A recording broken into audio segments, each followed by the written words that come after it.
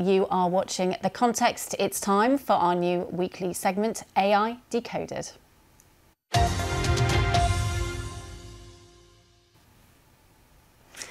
We've got a lot to get through, but we begin with the Financial Times and the godfather of artificial intelligence, who's issued a stark warning about the technology in a lecture at the University of Oxford.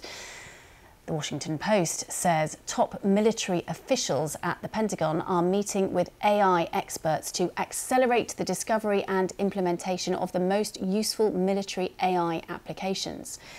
Meanwhile, on the giant freaking robot science website, the University of Cambridge is proposing using remote kill switches and lockouts to mitigate a potential AI apocalypse.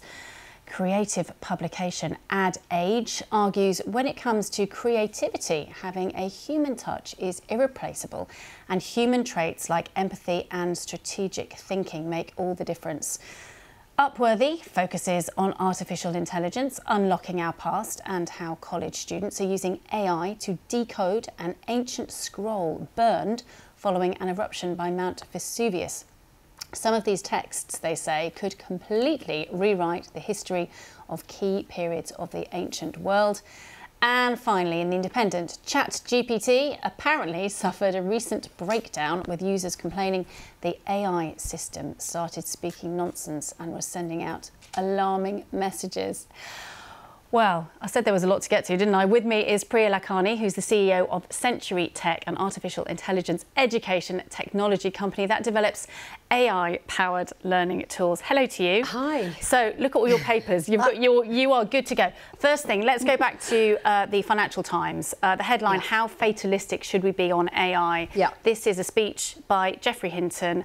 Why should we care about what he says? So Geoffrey Hinton, as you said, is the godfather of AI. So he essentially worked with teams and invented some of the key techniques and architecture that allows us to have artificial intelligence the way that we do today, right? So we should listen to him. He's a very, very serious, very, very intelligent individual. So he's done this Oxford lecture. This is not the first time he's given this warning, Sarah, right? So his issue, and this is a really bold statement, he said it was a very strong claim, he thinks that these models, these AI models, like the ChatGPT, the Llama, all of these different types of large language models that create this generative AI, that they have this level of understanding.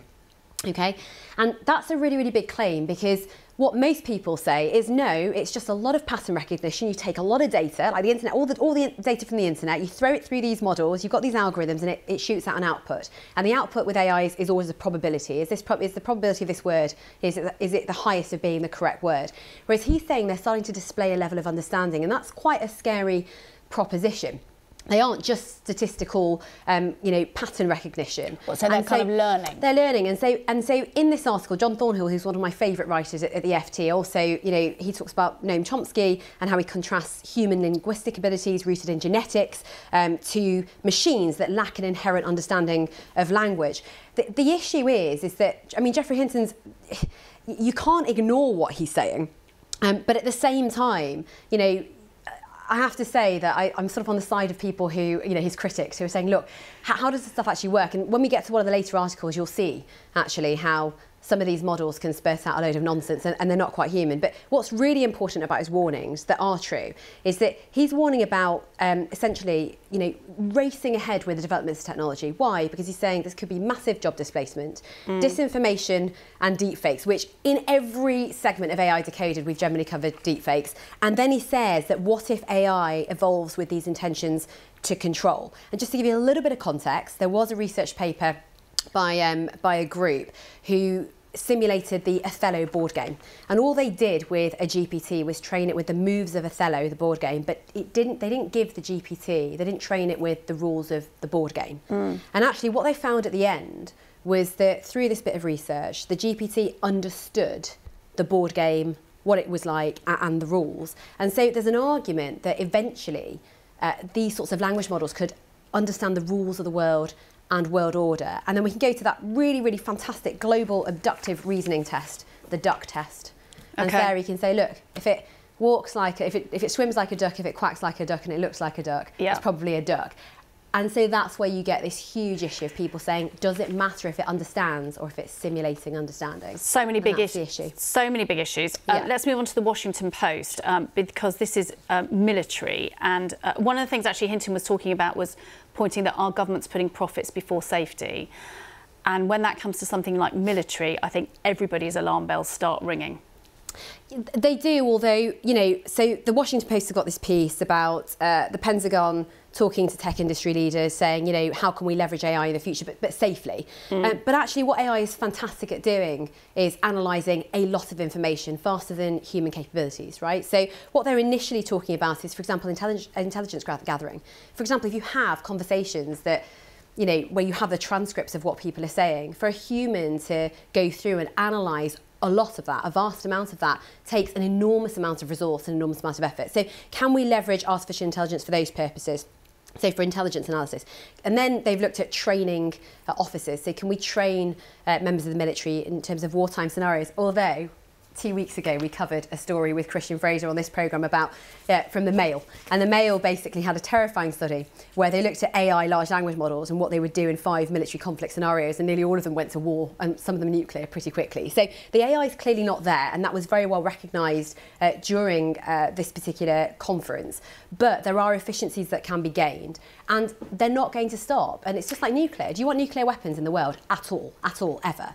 No.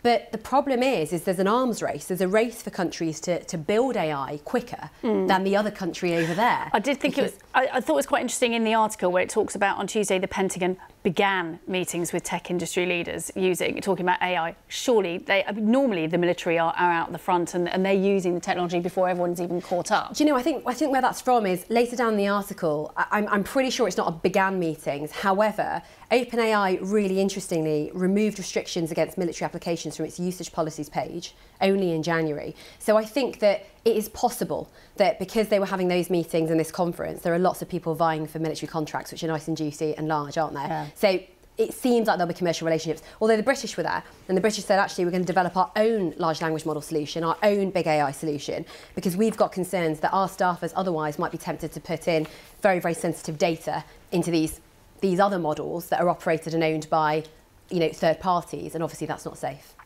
Can we move on to the article, Giant Freaking Robots? AI apocalypse kill switches could save humanity. Yeah. Nothing like dramatic headlines.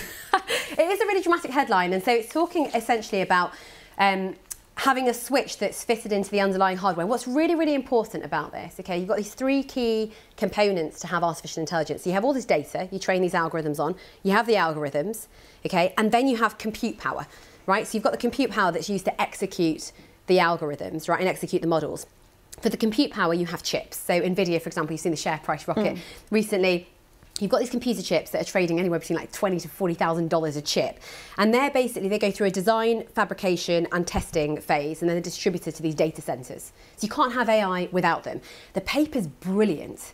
This paper is brilliant. I read the whole thing. And what they're saying is look, it's really actually quite difficult to regulate the software producers, the people who are developing the algorithms and creating the training data, okay? Because they could be anyone, right? Yeah. But actually, it's the supply of AI chips is highly inelastic. There are only a handful of parties in the world that do that. So actually, if we create governance models over the producers of the chips, right, then you have at least a point of governance that could be pretty critical for policymakers if you want to have visibility and track and assess the development of AI. If you want to influence who can actually create AI, you can stop chips being given to various parties where you think they might use it for nefarious purposes. Then you can enforce standards. So if you see a rogue output somewhere out there in the world, can you trace the output to the AI model to the data center, and then essentially switch off? And then switch it off. That model. And then it has a brilliant suggestion that it requires compute providers to have something similar to banking providers like KYC, know your customer checks. So the idea is that you can then have that traceability. Honestly, for anyone who's interested in regulation and governments who hasn't read that paper, it's absolutely brilliant, and I recommend that they do. Okay, there we go. That's an interesting one. Now, this is really absolutely fascinating, Upworthy. The concept of a scroll that was burned to a crisp almost when Mount Vesuvius erupted 2,000 years ago, but now using AI, people are being able to decipher what's written is quite astonishing. It's astonishing. So they're using computer vision, 3D scanning, and then machine learning to essentially be able to see by... So they virtually, there's a film of this, they virtually unwrap the scroll, and it's brilliant. And you can see it in the scroll challenge, the Vesuvius scroll challenge. And then the idea is the ink's actually invisible to the human eye. So then they use these scanning techniques. They read using AI the text, and then these teams are asked to help decipher them. And it was this amazing Dr. Brent Seals who pioneered all of this. And they had some of the AI models, but then they had a small team. So by launching a challenge, this is what's great about AI. If you launch a challenge, you get lots more people involved, lots more data, then actually you can do a lot more. So it's phenomenal, and it's, you know, this is the intersection of archaeology and artificial intelligence. So of all the examples I've ever given of AI on this programme, I've never really talked about archaeology, and it is absolutely phenomenal. Well, I'm very pleased. I'm very pleased that you started here. But it is incredible. It's such a futuristic thing, artificial intelligence, but allowing us to learn about our past, our descendants. It is a fascinating. What we're going to uncover about philosophy. It's, you know, it will be mind blowing, I'm sure. Can we move on to ad age?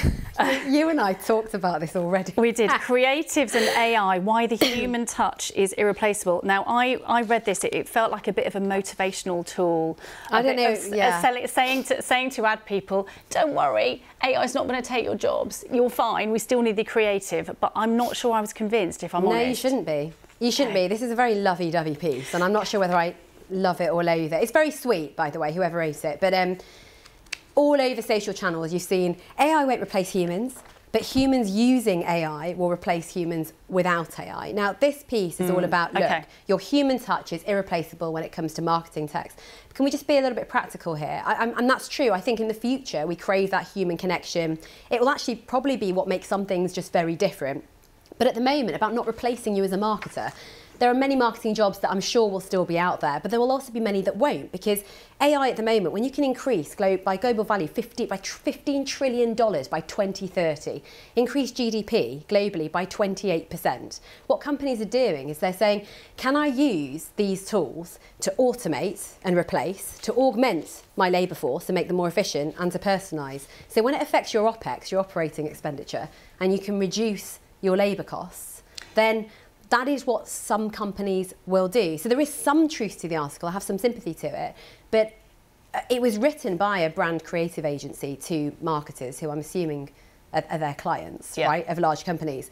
You know, it's a very sweet article, but I just don't think it's essentially saying you still have your human creativity, but actually AI can enhance it, is what the article is saying. Yeah. And there is some truth in that. Although Geoffrey Hinton might disagree. Going back to Geoffrey Hinton. Let's finish with ChatGPT, which for many people who don't know much about artificial intelligence, probably the one thing they will have really heard about, may have even used, is ChatGPT. So it's quite user-friendly, quite big.